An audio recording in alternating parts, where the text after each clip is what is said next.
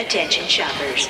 There are a wide variety of Crossrip items available in the gift shop. Sweatshirts, smartphone covers, an exclusive t-shirt designed by Dapper Dan Shonen of IDW Comics fame, and more on the way. All proceeds go towards our servers, so this remains the only ad you hear on the show. Go to ghostbustershq.net/shop to get yours today.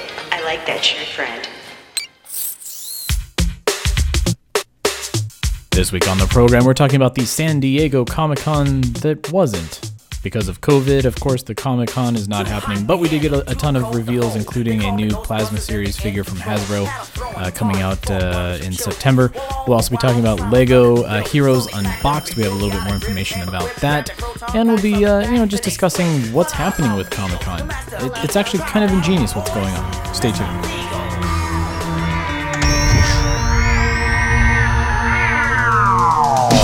Still Playing with Toys presents the Ghostbusters Interdimensional Crossrip, the biggest podcast since 1909. So great.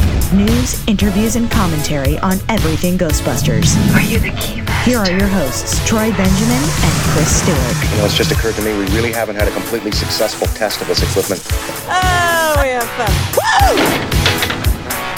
I've mostly been upscaling old videos. Yeah, I've been messing around. I been running right now Run DMC's Ghostbusters video through it. It's interesting because it upscaled it huge, like it's like 1280 or something. Yeah. It removed noise and blockiness, which is interestingly enough goes a long way. Interesting. If I'm kind of, like I said, this is part of the experiment now, because one of the things I might do is I might try rendering it back out to, I'll try DVD, like 720, and see what it's like, because, again, it might be just the old Photoshop thing of managed to upscale it to 1280, and, yeah, it's still kind of, it's not, how do I put this? It did fix some of the detail because it took the blockiness. They're selling it on it's using like AI like stuff, and I looked into it.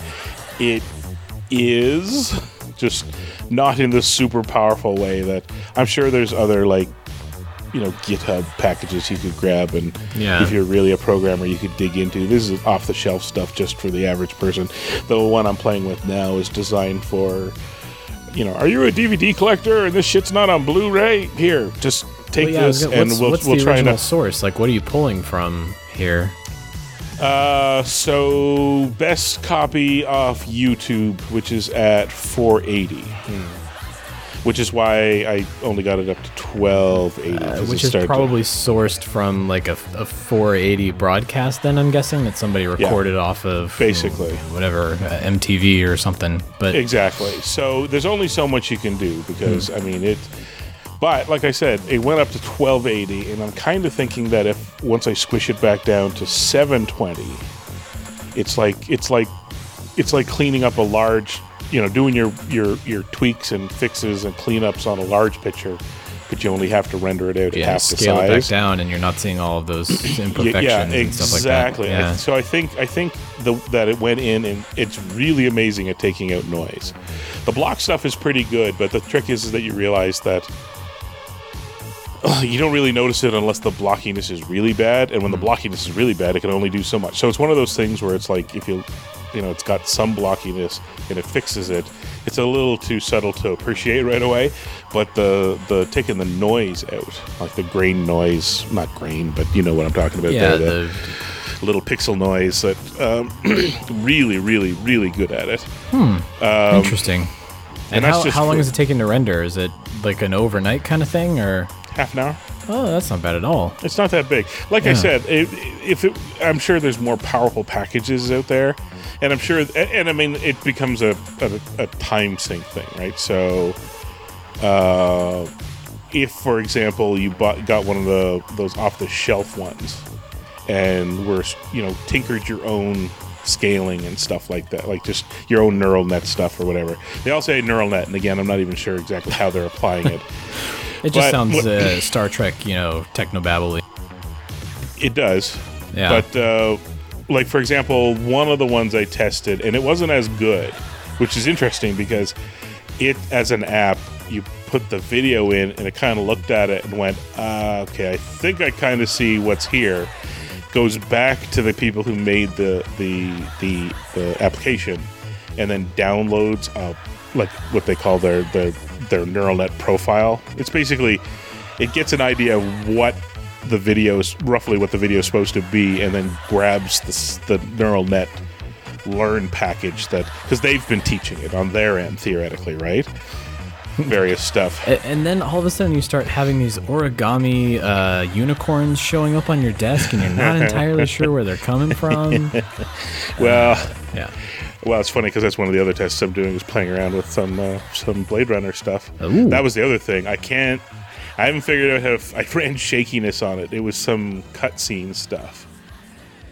And I ran it through this thing, and then also ran it through my video editor's color balance thing. Mm-hmm. Yeah. Because all the cut stuff had a real ugly yellow to kind it. Of washed out, yellowy, aged film. Yeah. I tweaked kind of a couple of things, and between that and the noise, the denoising, it's actually really kind of impressive. All of this is happening on the same day that I read somebody, some guy, again, same thing. He took what I'm assuming is a free to use GitHub, AI neural net package, and it's trained for anime. Somebody basically built an upscaler that is specifically for taking old anime that collectors have and upscaling it. And he threw in the old Fleischmann Superman. Oh, I saw the headline for that, but I wasn't able to read more about it. So they upscaled the Fleischer series, and yeah, so he ran it through the package that was trained on animation, basically. Right. Ran the Fleischmann Superman in. He upscaled it to 4K, and it's wow. It's really impressive. I mean, that type of cleanup, and that sort of, like, every time I watch because she's obsessed with Sleeping Beauty on Disney Plus. So we'll watch Sleeping Beauty, and I look at the detail and the definition and the color and everything in the animation. It's like, I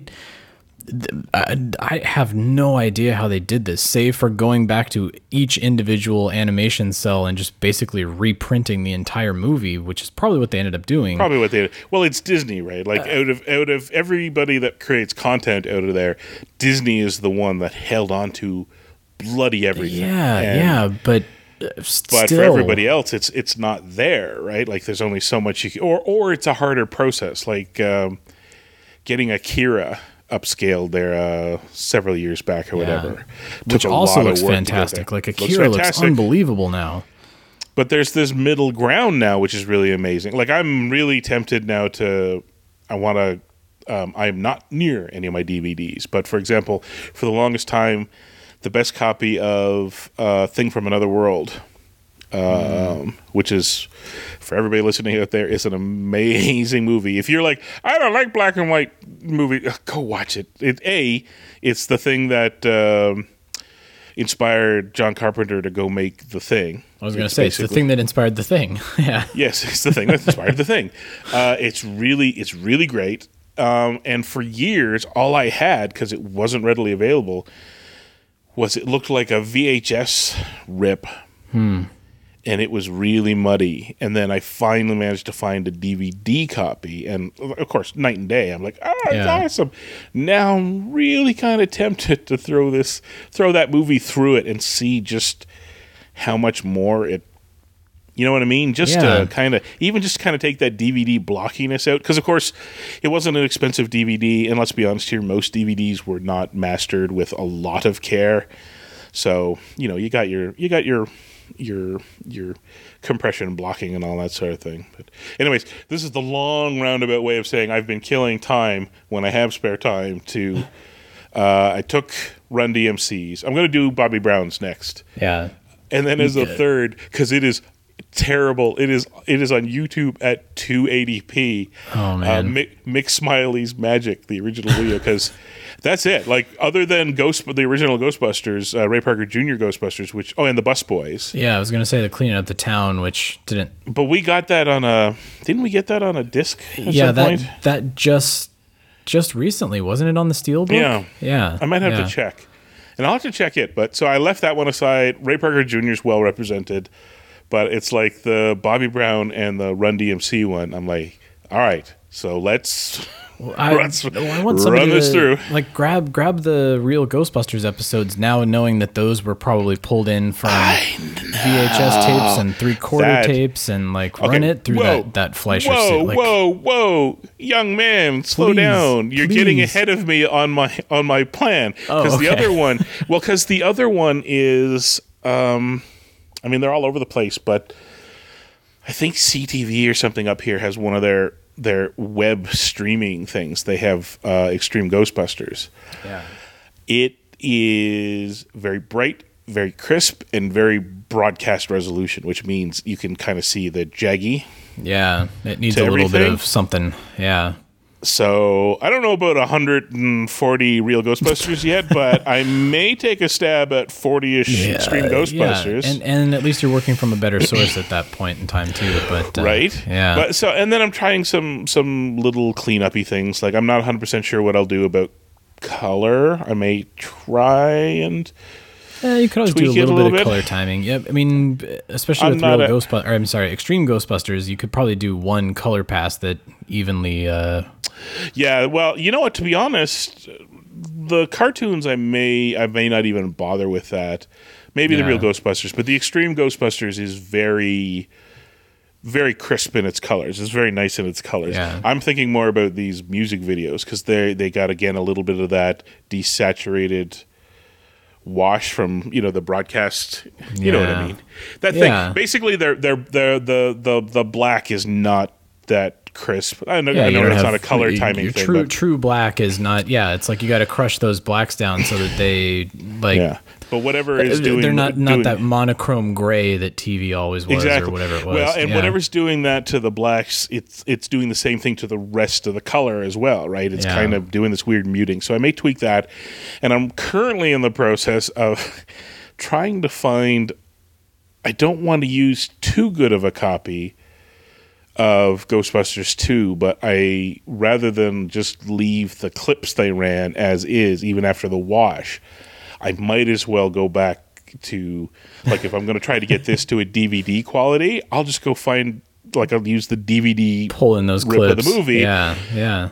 Cut the clips, get the right clips out, put them into place. And like I said, so this sounds like an undertaking. I'm not going to lie to you. Like, this is a lot of restoration and. But this is the stuff I like to do. Yeah. I am pushing 50, and my days of doodling and painting all that well behind me. I did not put in the time to improve those. Maybe when I retire, but my art tweaking and fiddling and all that is all kind of digitally based now. So I kind of want to, and I'll try the Bobby Brown and see how that goes. And all it's really done is depress me to realize that they didn't put a lot of videos out for the first two movies. They really. But that for most films, there was usually only one music video because there was always one single. Back to the Future had Power of Love. That was the one and only video for the most part. Goonies had Good Enough. Good Enough. Yeah. Yeah, so Ghostbusters had Ray Parker Jr. Ghostbusters, and just because here's the other thing. This is a whole other podcast discussion, and I'm not even saying our podcast, but nobody yet has had a real good discussion about why in the middle to later part of the 80s, rock and roll got real into its early roots, like its 50s roots, of which the Bus Boys are a good example, right? Like going, their sound is very much kind of a throwback to early. Are you following me here? I always attributed that to Dan Aykroyd. I figured the Bus Boys was a recommendation from him at some point in the soundtrack. Probably was, but remember, what's his name doing this Stray Cat Strut, and Robert Plant started the Honey Drippers, and everybody that was a big like rock star at the time did some song that threw back to the 50s. Well, yeah, like I mean, look at all the indie music now kind of sounds like new wave 80s music to me. It's sort of like that reflexive of 30 years ago. Yeah. So we got Ghostbusters and we got Cleaning Up the Town, admittedly, 2 big hits. Mick Smiley's is an outlier because his hit kind of stood alone. It ended up on the album, but he had his own song. He had his own video for it. It's not a Ghostbusters video at all. No, and in fact, he, I think, will punch you in the face with any association with Ghostbusters based upon a couple of the interviews that I've read recently, where he's like, "It was a stupid song that I wrote in 1984, and that's all anybody wants to talk about." And he kind of sounds like he's over it. Somebody doesn't like the 30 years of Czech trickling in. I'm not saying they're huge, but let's just be honest here. Yeah, that's come on. That's still got to cut a little bit of money every year. That takes him and his wife out to dinner once a year, right? Yeah. Anyways, and then the second movie, Bobby Brown, big hit. Like that was the single that wasn't yelling Ghostbusters, and then Run DMC had the one that was, replacing Ray Parker Jr. And so those 2 came out, and that's it. We got 5. Elton John didn't even do like one for Love Is a Cannibal, which is weird because again, that is one that he actually wrote and recorded for one of his own albums, and it just ended up on Ghostbusters 2, but it wasn't the single that they were taking off of that, so it never got a video. Yeah. And I'm trying to remember. There was that Mick Smiley article, and I'm going to have to find it after we finish this here, because I do remember it was like he was bitter about it. I kind of want to turn the opening of that song into a ringtone. It's actually a really good. It's very melodic. It's very wonderful. Unobtrusive little ringtone. We got to make that. Anyways. Yeah. Anyways, but hey, that's my roundabout way of saying. Is I've been ignoring the world and looking to the past. Yeah, I was going to say, I'm just listening to this and I'm envious of the time you have on your hands, because all my side projects have just been sitting because I haven't had time to do it. It's just, that's it. Well, I got podcast for another day. I got a 7-year-old and I got work to do, and if I don't carve out that small bit of time, take it from me, carve out some you time. I mean, technically, your Wednesdays at 10 o'clock at night. This is my you time right now. My you time is our time. Down here, we're on our time. Yeah.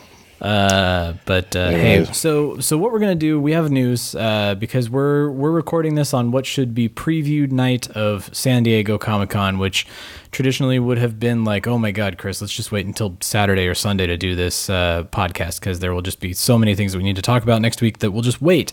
Precisely. We've done that 4 years in a row, and now this year. 2020 can, I won't say it because we don't want to get the explicit tag, but we do have news. We have some fun Hasbro stuff we're going to talk about, and I do kind of want to get into the San Diego Comic-Con of it all in the year that wasn't, because it's very very intriguing, and it's very I'm kind of pleased with the way that they're doing things, but it's historic all around. It is. So here we'll go into the news, and we'll talk San Diego Comic-Con right after the bumper. Here we go. Hey guys, Peter.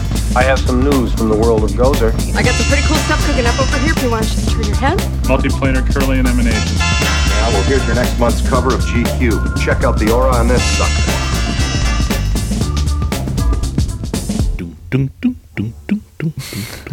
Turn your phone off while we're recording, Chris. Come on. So, yes, San Diego Comic-Con 2020 at home is occurring right now, and yes, very innovative, very intuitive the way that they're doing all of these different panels. They're still having all of the interviews and panels and discussions and things of that nature that are being streamed. Wonderful. They partnered with IGN, which was very smart, because they basically went, rather than trying to jury rig their own system, they just sort of found the online channel that does this kind of stuff anyways, partnered with them, and they're running it through them. That's smart choice number one. Frankly, I wish it would have happened years ago at this point. San Diego Comic-Con has always kind of been a little bit behind the Star Wars Celebration. You could live stream most of the panels. You wouldn't get to see some of the footage, of course, but, and then you'd get all of the interstitials from the show floor and that sort of thing. So for those of us, I love Comic-Con. It's become such a big, unwieldy thing that it makes my palms sweat just thinking about going down to San Diego still sometimes. How many have you been to? I have been to 15. Let's see. I started in 2001 was my first. 1, 2, 3, 4. I think I had skipped 5 and 6, 7, 8, 9, 10. It's somewhere around 10 to 15. I've only been to one. So and of course back in 2001 it was nowhere near what it is now, or at least last year. Not at all. We just drove down and walked right in the first year, and it was wonderful. But it's a little weird to think that because I went 2004. And I remember Brian Fear was there with his boys and his Ecto. And strangely enough, it's weird to think that you and other couple other people, if we went digging, we were all there. We just didn't cross paths and didn't. A totally different, strange world back then. Before the social media, before the internet, before whatever. Before kids and jobs. But so I enjoy tomorrow morning I'm going to be watching the Star Trek panel from the comfort of my living room. And not having to stand in line and not having to deal with crowds and not having to rent out a hotel room at $550 a night anymore. It is kind of wonderful the way that they're doing the content portion of Comic-Con. Now, for the people that love the shopping and announcements and that kind of stuff, the exclusives, it's actually kind of, I prefer the way that they're doing things now too. Funko has been gradually announcing all of what they're calling their San Diego Comic-Con exclusives, and they went live today. And they had their Comic-Con woes of broken lines and systems shutting down and queues that they couldn't deal with, and but it was virtual. It was all done online, and hopefully a lot of people got what they wanted. It seems like a lot of people were leaving happy for the most part, but I think if nothing else, a lot of people must feel a bit better that this is we're all on a level playing field, because in past years the main thing was is it going to be available online? How soon in relation to San Diego? Is it going to be online, or is it going to be a later thing? Do I need to find a buddy who's there to get it for me? And does that buddy have to camp in front of a door and then sprint when the door opens? Is there a limited amount, and if you don't get it on there, we're never going to get it? Whereas now, it's all online and spaced out, because what we're going to dig into here, not coming out right away. But it's their announcement. And that's been kind of the beauty of it is, Comic-Con is usually 4 days of just a cacophony of noise. Man, it's so hard to make a dent anymore in the coverage of Comic-Con, because it's just one thing after another, and it's just you have to spend a week and a half after the event catching up on things that you had no idea happened. The DC Nation panel, who knows what happened in that, because I wasn't able to go to it, and there were 5,000 announcements, so I have to go and pour through all of them. And they've started kind of slowly parsing things out and making announcements like last week, a week and a half ago at this point. So it's been kind of nice having a steady stream of things, particularly during a time of global pandemic and strife where it's kind of difficult to put a lot of stock or attention into certain things. So it's kind of nice that on one day you get to see a little bit of something, and on the next day a little bit of something, and you're not having to just spend that much time. All the groups that normally would fight for attention over that 4-day period now can just give themselves a little bit elbow room and Yeah, and it's really opened up the playing field too for each of these places to kind of do their own thing. Again, going back to DC Comics, they're going to have their own panel. And it's not associated with Comic-Con at all. They're going to do their own thing in August. Great, wonderful. It's something to look forward to on the calendar. You can circle that date and come back to it later. And the reason that I'm giving this long-winded lead up to it is because Hasbro, for the last 4 days, I want to say, has been revealing things a little bit at a time. So yesterday, as we record this, they released all of their Marvel stuff. There's a lot of really great X-Men, Deadpool, really cool exclusives. And then right before that, they released images of like a Top Gun Transformers crossover. And then the week before that, they did their Back to the Future Transformers crossover. Wait a second. So I hadn't heard about the Top Gun Transformer crossover. Oh, it's Maverick. It's some sort of car, I'm assuming? It's the F-16 plane that transforms into a robot, obviously. It's Tom Cruise's motorcycle from the first movie? Is that what it is? Yes, it is Kelly McGillis that transforms into a robot. So, I mean, it's been kind of nice to get to let these things breathe a little bit and give them some attention. And there's not quite that scratching and clawing and everybody just literally screaming in your face for attention. It's kind of the way that you feel when you're walking through the Gaslamp Quarter on a Saturday night, where there's a crowd barker over here trying to get you to go to this party. There's somebody over here trying to hand you flyers. There's a pedicab going by that's got a TV on it that's trying to show you a trailer. There's an installment of Adult Swim stuff that's over there across the street that you really want to get to. It's too much. It's just sensory overload.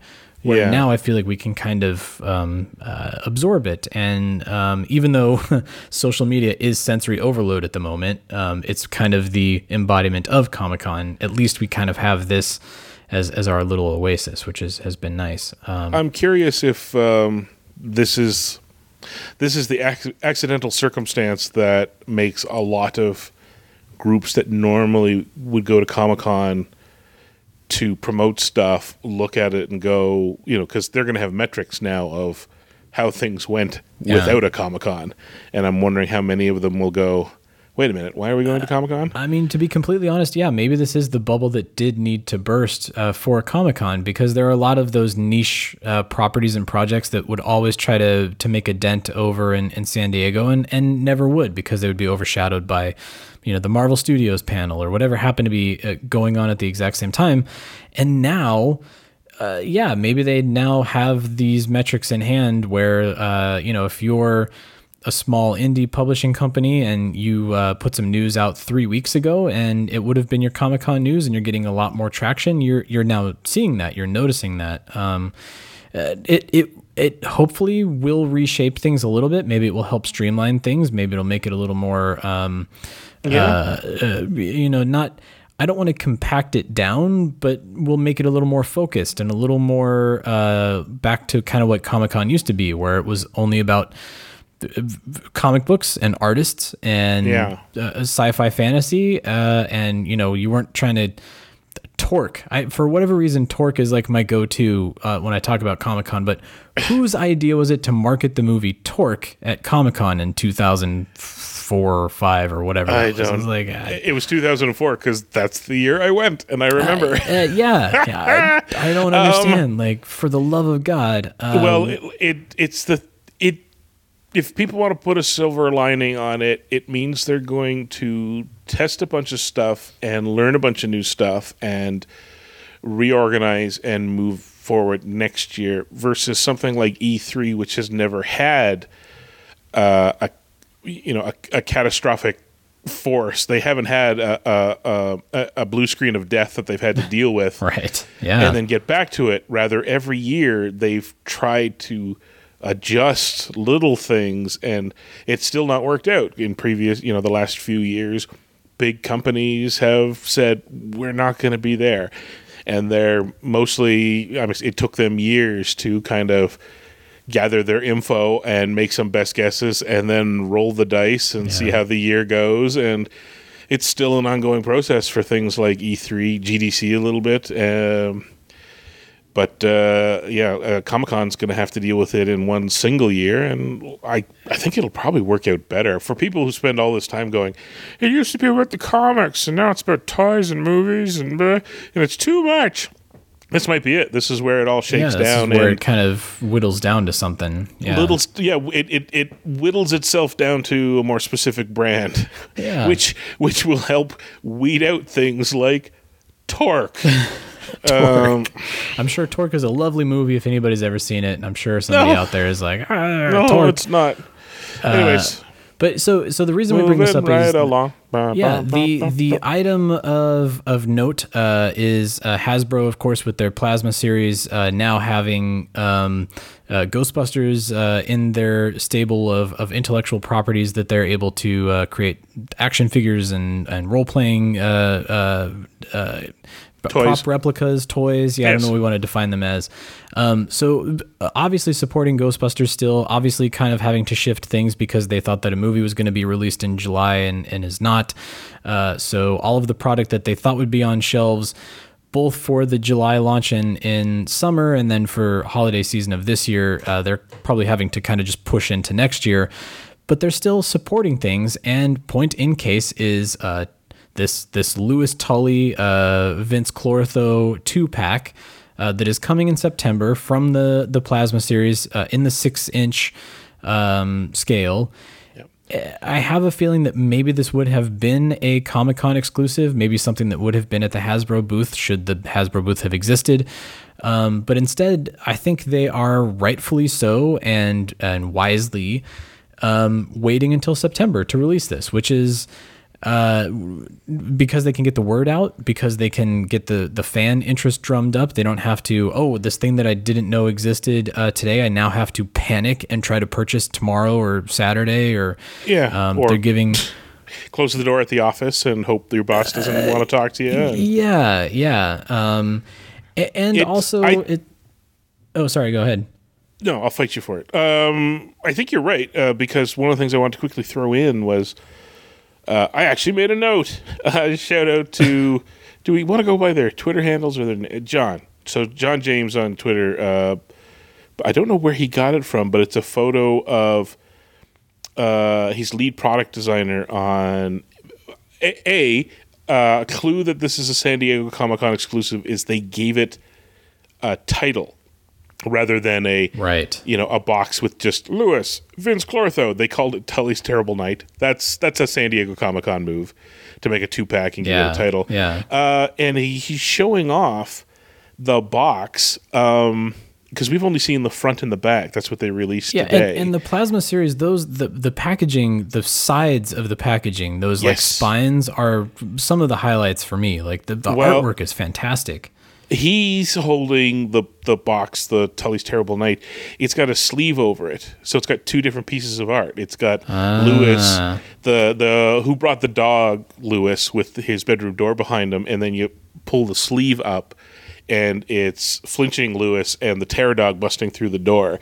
That is a Comic-Con exclusive move too. That's bells and whistles you don't just put on any old.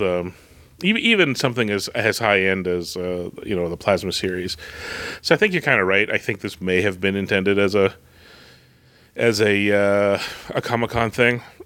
We'll never know. We'll never know. And somebody will tell us sooner or later. But and the best part now is that with the September launch date, which also coincides with the Spangler Neutrino Wand, which for all we know, is still supposed to ship on September 1st, as it was originally planned to. So if you've got your pre-order in, we haven't heard anything otherwise that means that that's moving. And if they have this product launching in September, it's probably still a safe bet that will stand. But now what they've done is kind of awesome because they've set up between now and September, they can announce other products.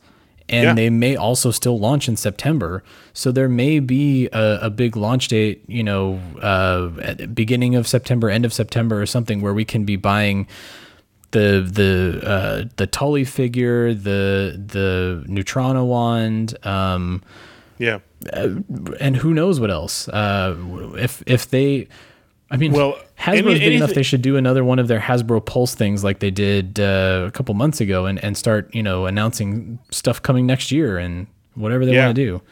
Well, they've got anything that's not linked to the new movie. They might as well spend the year trickling it out to us, right? Like keeping us engaged. Yeah. Or Hasbro is well versed in, look at their Star Wars lineup, where I still recall vividly going to buy a battle droid and a STAP for Episode 1, The Phantom Menace. I had no idea what a battle droid or a STAP were, but that toy came out 6 months before the movie was out, and so they could do like a preview figure. They could do a Ghostbusters Afterlife figure that releases in September or October, and that's true. And we'll still kind of keep the hype up. And of course, it could be somebody that we already know. It could be Phoebe or Gruberson or one of the characters that we've seen in the trailer. If you put Phoebe and Friend out with ecto goggles and a proton pack as a man, that'd be awesome. Actually, now that I think about it,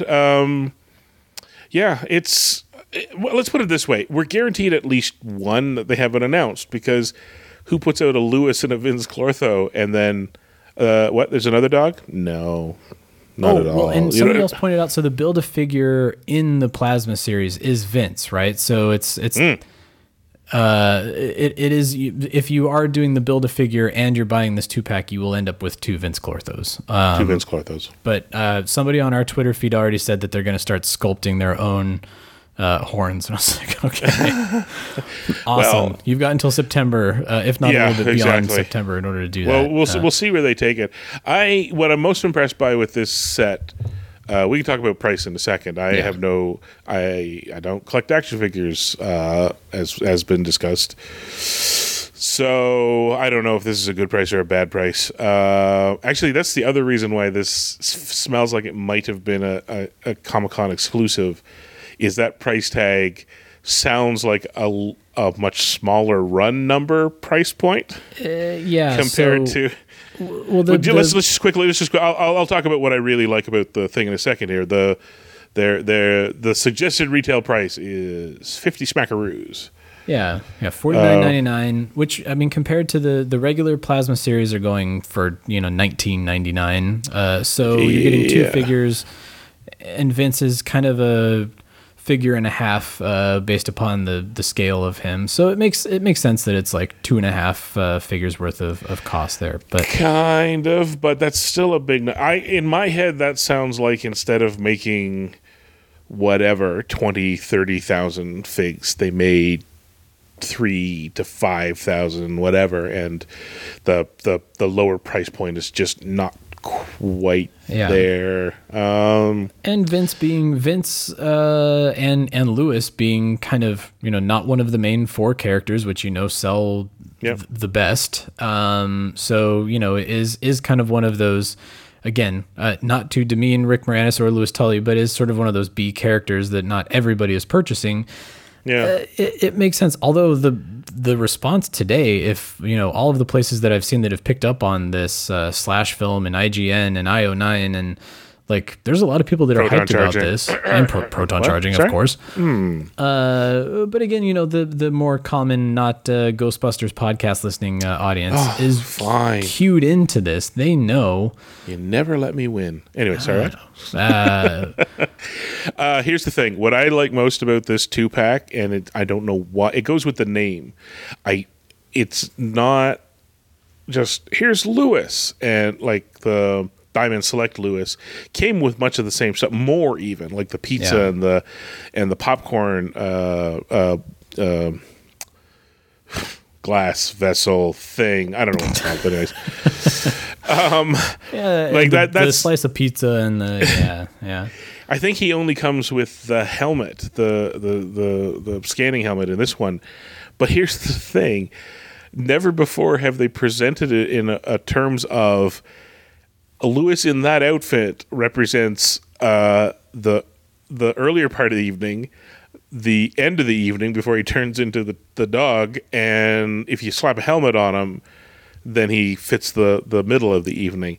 So they've kind of made it that this one figure and a helmet and the dog covers everything from the end of his party to the end of the movie when he turns into Vince Clortho, and he's even he's not placed in a neutral stance or whatever you want to call it, right? He's actually, again, it feels like a San Diego Comic-Con exclusive move that they've set the dog and him up. Like the dog is Terror Dog is chasing him and he's running away from it, which is him. And the helmet's not on. The helmet is there, but he's not wearing it, which again makes it feel a lot like there's a bear in my apartment. There's a bear in my apartment, running across the street, and the Terror Dog comes bounding after him. Right? Like it was really impressive. It was a presentation of the figure that sold a specific part of the movie, which I can't think. Short of Dana in her Zool outfit. Because that's very specific to that part of the movie. Yeah. The guys in their gear, that's all throughout the movie. Peck wanders around in a suit all the time. It's very strange that they've managed to put together a Toy 2 set that evokes a specific chunk of movie. It's really... I love it. That's what I love about it. And is built in a fashion, too, that if you are the people that don't want to take it out of the box, you want to keep it mint on card... Yeah. It looks great. It's a display piece. Like you say, he's posed like he's running away, and that aura analyzer is like dangling like he just dropped it. Aura analyzer. What did you do? Write a book about this stuff? Maybe. Yeah, no, it's I don't know what more there is to say. I just where are we at? It's awesome. I feel like September, October, November, December, January, February, March. Oh boy, we're still 8 months away. Got a long ways. We got a long ways to go before the movie. And I know that there's going to be a ton of products, especially in this Plasma series, that are going to be related to Afterlife. There have to be, because this is kind of the collector's niche here that they've really determined. Like that 6-inch figure is what all of the 28 to 45-year-old demo are going to be picking up, and then we can also do the fright features for all the kids and stuff. So the fact that they are continuing that Plasma, I was kind of worried that it was going to end up being like the Matty Collector thing, where it would be like, okay, here's the first wave of 5 or 6, and then we're just going to do reissues or retoolings of those 5, so we would get like the Ghostbusters 2 of the 4 guys, just with different suits. And no, they're continuing the line. They're doing new sculpts, and there are more things coming, which is always reassuring. You like to see a company that just picked up a brand keep working with it and putting out new stuff. So well, they're the company picking up the license that can now look back at, oh boy, a couple of different stabs at it now and learn from it, right? Like, you're right. Yeah. What worked and didn't work for Matty? What worked and didn't work for Diamond Select, and then how can we improve upon it? And step one is, like you say, like the fact that they're going to sell you a thing that you don't necessarily feel like you need to pull out of the box because it just displays so well in the box is great. As all of these figures have, so and it's kind of funny because we're describing exactly what we talked about with Ghostbusters Afterlife. Now, having seen what can be done, what has been done, why certain things didn't work, you're right. They kind of have the benefit of kind of being the third or the fourth person through the door now to be like, don't shoot, we're okay, we have a plan. Matty Collector's biggest problem was they wanted to put out lots for us, but unfortunately it just felt like getting the same stuff over and over and over. And Diamond Select was great, but that was kind of a higher price point. And but man, that Build a Temple and Build a Firehouse worked out pretty sweet. Yeah, I mean, a lot of people did it just for those dioramas. Like I said, I'm curious to see where they go with all this. Yeah, I just wish I was young again, so like I could my 6-inch Ghostbusters could hang out with my other 6-inch figures and go on adventures. Like, come on. That's all these things that keep coming out. NECA just released a whole bunch of Back to the Future figures that I'm like, oh, that's awesome. If I was but a younger man. So let's kind of run down some of the other stuff that's been happening because of Comic-Con, and we can always come back to Hasbro, especially when we know more about things that are coming down the line. But we will, and we will, obviously. Lego Legacy Heroes Unboxed, which you and I kind of stumbled through a couple weeks ago. Yeah. And it was kind of an announcement, kind of like a, what is that? You and I kind of had to dig and you were kind enough to school me on the mobile app itself and what it is. But barely. I mean, I didn't barely. But it's one of those pay to get the cool stuff in the game kind of things. And and if you want your Ghostbuster stuff, the good news is you do not have to pay for the Ecto 1 because it sounds like everybody who has the game will be getting that. Exactly. Now, I didn't get a chance to fire it up, but I just prior to us sitting down to talk, went to the App Store, and they've already updated the App Store art to reflect that the Ghostbusters are coming. Yeah, I mean, it is imminent. I think as we are recording this, they're going to lower the velvet rope and let people into all of the Ghostbuster stuff. So maybe we can kind of put a pin in that and come back to it next week after we... you get it, I'll get it, and we'll play it. Now remember, we'll combine notes. Carve a little time out for yourself. I'll have to do it on the air next Wednesday when we record. We'll do the boring video game walkthrough equivalent of building our Ectos. Just you, and I'll be like, press the button. What button? What button? The arrow, the left arrow on the top of the screen. Yeah, do that. There we go. Now jump. But and appropriate to just kind of sidebar here. Thank you to everybody who either commiserated or said "I told you so" about the blue hoses on our last build episode, including those who were like, "You knuckleheads, why did you have such a tough time with that?" Yes. But we'll combine notes and we'll come back to that next week. I think that's a good idea. Yeah, we'll combine. There's so much stuff we can get back into that we'll. Comic-Con kind of news, and it's funny, but you might be experiencing deja vu because this has all happened before, but Chris Ryall is leaving IDW Comics again. Yeah. If you recall, he stepped down a year ago. It doesn't seem like it seems like forever ago, but it also doesn't seem like it was that long ago. But he stepped down and kind of came back for whatever reason. Yeah, he's been editor-in-chief for the last 2.5 years.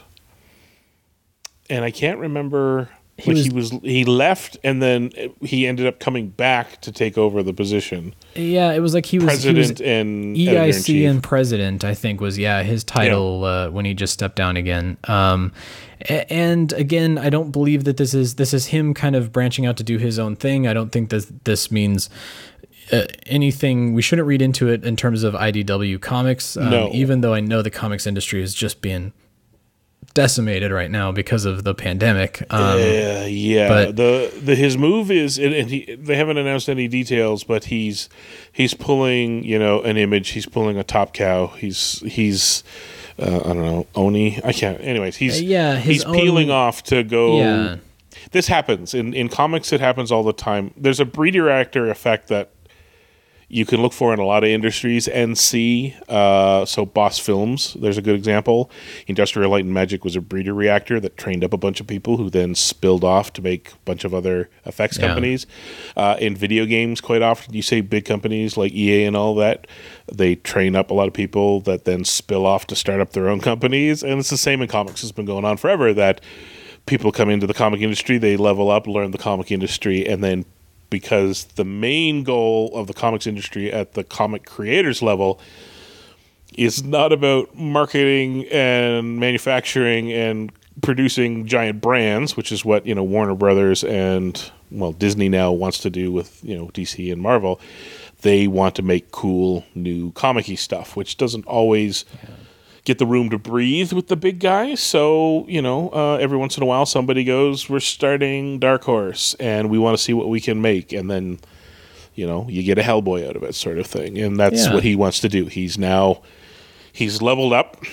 I mean, once you get to editor-in-chief and president of whatever they were, number 4 and number 5 in the comic companies, it's, and man, the amount of brands they handled and all that sort of thing. Yeah, exactly. And picking up the slack for other brands and publishers too. Yeah. So he's, Oh yeah, especially like the high end The art series stuff, the Marvel art series books stuff from and- Marvel yeah. and all that. Yeah. Yeah. So he's basically like, great. I will now peel off and I mean, crap everything, because IDW has its own a digital app channel for their comics too. So I mean, he's probably pretty well versed in that area as well. So obviously, smart guy. He's got his ideas, and he's going to go out and foster new talent. So I guess we'll see in the next 5 to 10 years what the new Hellboy is from whatever company that turns out to be. His new arm ends up being. Yeah, and meanwhile, so IDW has announced the people that are taking over for Chris. Again, as you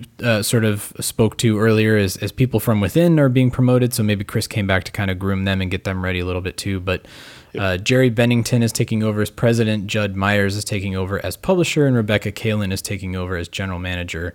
And they are all people who have previously worked with IDW, so it's not like they're bringing in somebody from the outside who's going to shake things up and be like, Ghostbusters, that thing is dusty and old, get rid of that. It's all people who are well versed in all of the IP and the properties and things that they've been working with. So I think it will only help the company and hopefully, add to the longevity of the publisher so that we can continue to get all of the awesome IDW things that we love. Down the Let's line. be honest. Right now, with the way things are in the comic industry, I think splitting the decision-making tree amongst multiple brains rather than, heaping a bunch of it on one guy to try to vision a company through. Do you know what I mean? I think that's kind of a good way to go for the next little while when it comes to the smaller comic companies. Yeah, get a few counterpoints and arguments in there to help things grow. So and people whose brains are specific to different areas within the company rather than, somebody's going to be the general manager of the company. They will know the operational structure of the company inside and out, and may not have a lot to say about brand acquisition and stuff like that. But when it comes time to how should we structure the company internally, and how much should be paying for all this stuff? Yeah, I have a few ideas. Is somebody who's that's their role, and let somebody else worry about the other stuff. So totally. So good luck to Chris if he's out there listening. I still wish he would bring back movie Poop Shoot, but that's a whole other story. Yeah, it was funny. I didn't realize that's where he got his start. So yeah, that article, I was like, oh yeah, I do remember Chris's name being prominent at the top of that, and had a nice chuckle as to how many times I visited movie Poop Shoot in my life back in the day. But yes, well, again, speaking to how much experience he's leveled up and can take with him to starting a new company, IDW gave Joe King. No, that's not right. What's his last name? Stephen King's kid. Help. Brain. Late. Joe. Lock and Key, right? Yeah, about? No, I was just trying to remember his name. But Lock and Key is is the one they launched with him. It was big, piloted, didn't work. Now it's it's on Netflix, and that was part of the article that it was interesting to read. Joe Hill. Thank you for Joe. I think it's like Joe King, and I'm like, what? No, that's not dumb. Right. Yeah. Anyways, he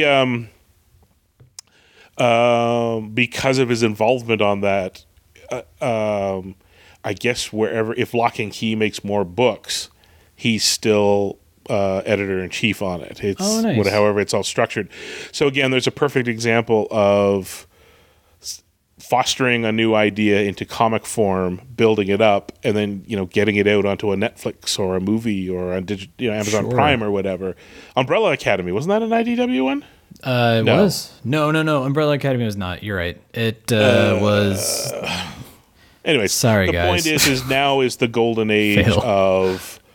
There was a weird time when Men in Black got off the shelves in the wake of that, where as the reports went, production companies were sending the interns down to the comic shop to just grab any weird thing they saw and bring it back. That's how we ended up with Cowboys and Indians or Cowboys and Aliens and stuff like that. Yeah.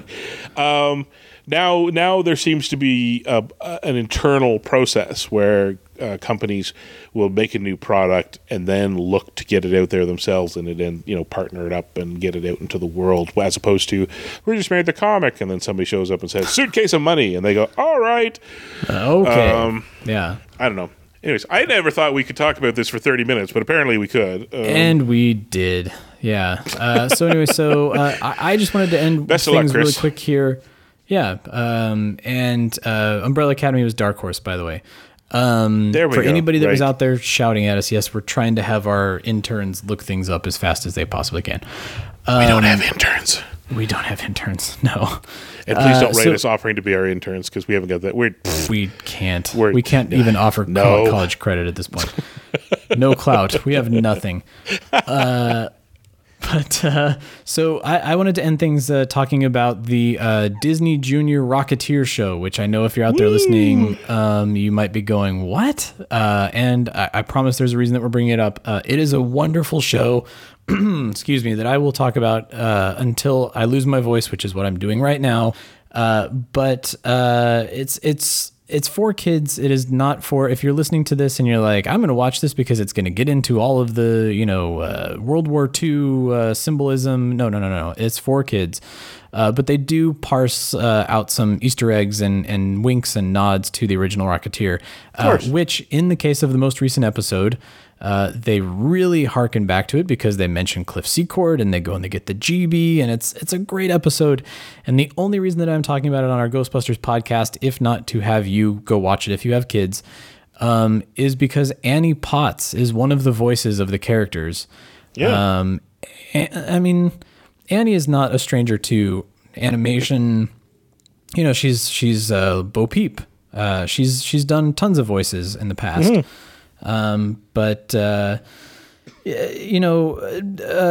Scarlett, and I'm blanking on her last name, but she plays the granddaughter of Cliff Secord. She's a daring pilot, and Annie Potts portrays her perfectly. And it was one of those where I was just watching it with my daughter, and I was like, I think that's Annie Potts. Oh, that's beautiful. That's wonderful casting. Like that is spot on, perfect for the role. So, if you have kids, I implore you to go check it out. If you're a fan of The Rocketeer, check it out as well. But have you seen it? Thomas is a little too old for it, probably. I don't know. I wouldn't.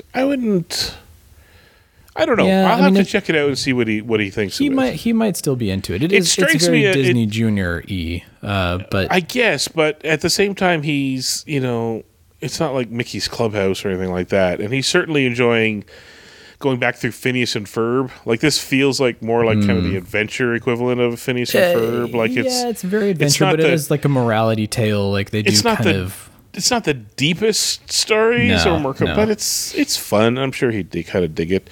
It's fun, and the animation is very Disney Junior, but they're doing some great background. The background work is unbelievable. The skies and the clouds and the planes and all the things that they're designing are outstanding. I will absolutely try to check it out with them. Yeah. It's very cool. Annie, being the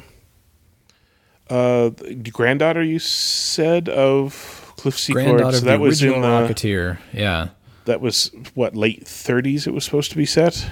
And so this is now kind of supposed to be present day, and the current Rocketeer, the little girl, is the great granddaughter of the Rocketeer, is what they're saying. Right. So Annie Potts is her mom? Is her aunt.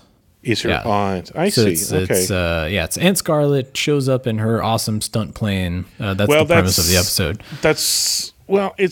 It's wonderfully unique that Annie gets to play, the older generation of a storied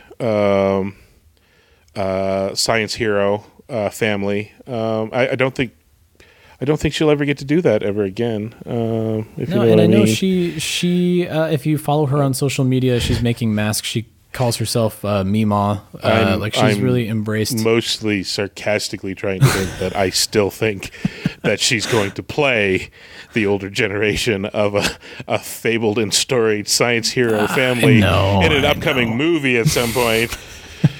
Just take my hand and walk with me, Troy. I was trying to gloss down over by the river, Troy. I didn't want to participate in the what is the current topic du jour is that Winston and Janine have had a kid, and that's I missed that one. That's I mean it's The movie needs to come out. People are. Oh God! The fan speculation is running a little too rampant at this point. So in the meantime, we'll just take our minds off it, and I don't know. We'll focus on Bill and Ted 3 because they're about to announce some release stuff on that one. So I'm hoping that with movie theaters still being what they are, hoping we get a digital release and then we can go see it in theaters afterwards or something. But not for Ghostbusters Afterlife. That I want to see in the theater first. Absolutely. Bill and Ted, I can watch it all. But anyway, so check out The Rocketeer, especially if you have kids, because it's awesome. Don't wait another minute. Pick up your phone and call the professionals. Go Stoppers! I'm sorry, we'll do it again. we want to hear from you. Leave us a voicemail on our call-in line at 470-242-4742. That's 4702-GBHQIC. We also have a Facebook page. You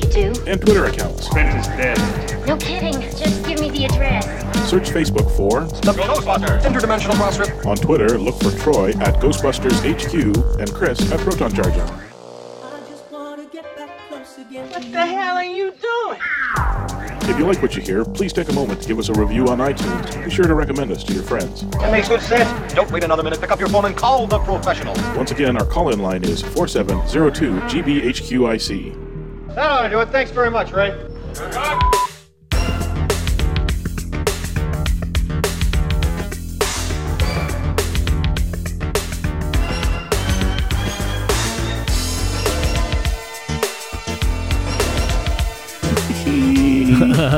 What do you have in terms of final thoughts for this week? If you're listening to this is your last chance. Last chance to, I don't know, send us a meme. And what was the hashtag we were using? Hashtag CrossRip5th. Yeah, this is, there you go. 5TF. Yeah, we haven't had like a firm end date on this. We're just trying to, get as many people to participate as humanly possible to get those mystery boxes. So, go to our Twitter. Go to Twitter. We'll retweet some of the older ones so you know what the heck we're talking about and throw it our way. And that's just me making sure it gets out there because I think this is probably going to be it. By the time this comes out, I will be very close to wrapping up my current business, and I can focus on getting. Well, you and I can focus on picking some winners, and I can get those packages finished and out. So this is your final warning. If you're listening to this is the last week, and by the end of this week, get those entries in because we're gonna pick the name out of the hat at the end of the week. Yeah. Final thoughts. I'm trying to think. We didn't talk last week. I think it happened after we recorded. The massive Zoom charity. Oh my goodness! Drive? Yeah, it happened. We record on Wednesdays, and there was a trivia charity event that happened on Friday, and I meant to mention it, and it became something even bigger than I thought it was going to become. Oh, it's huge. Ben, to encapsulate, so Ben was trying to get a hold of me from the Louisiana Ghostbusters. Was trying to reach me and did not because we were recording. But what he was doing was he had a little group call with Yes Have Some and GB fans and maybe some others and all this and kind of ran them through it. It really came together ridiculously quick. It had no right to pull off the way it did, but it amazingly did. So very, 48 hours roughly, let's say, they went from, hey, we should, to, I don't know what it was, 16 different franchises. They had so many fan groups. Their champions. They all threw and it was Louisiana and Circle City, right? Pot. Wasn't it the Circle City group? Yes. Yeah. Circle City ran it, and Ben on behalf of Louisiana kind of helped produce and drag it all together. And it started out as just let's all throw money into a pile and then kind of have a nerd off, and then the winner gets to throw it at their charity. And then they got Yes Have Some and a couple others, can't remember who, they threw some money in, and then mid thing some other groups start to throw money in the end it was $6,000. It was crazy. Oh my goodness, it was the Windy City Ghostbusters. I'm so sorry. Windy City Ghostbusters. Yeah, sorry, my bad. So Happy to, in short order, help get the word out. Would have loved to participate a little bit more, but A, I'm not at my home base. B, it came together very quick. It was very short notice, and C, we were kind of like they're kind of like, sponsors, did XYZ, and I'm like, just please remember I'm Canadian, and any X I throw in will have to be X times 1.39 right. in Canadian dollars. But they did. So they raised over $6,000. They did end up having Ivan Reitman, Jason Reitman, Ernie Hudson. Eric Reich showed up in there. Robin Shelby showed up for a question or two. It's still up too. If you go to, I'm assuming go to Windy City's Facebook page. Go back about a week because it happened on the Friday. Yes, because Yes have some push their Craig's eBay enabling. Not eBay hang. It's enabling. Let's just be honest here. They're enabling Craig. They pushed that to Saturday because they normally do it on Fridays. Yeah. And it took. I think it's like 3 hours. It's a chunk of watch, but But and for different charities too. That was the best part. Is everybody was competing for a different charity. It was kind of Who Wants to Be a Millionaire style. So the winners were getting money for the charity of their choices. And I didn't find out exactly how it all shook out, but I know when I was talking to Ben, they were heading in the direction that because sponsors were coming on board, the pot was going to go to the winner, and then the sponsor stuff was going to be like runner-up stuff. So it wasn't even just a winner takes all. It was going to be spread out a little bit more. But I didn't find out exactly what the details were. But anyways, the point is that they had an idea. They pulled it off in 48 hours, including, managed to bring in notables in support of Ghost Corps.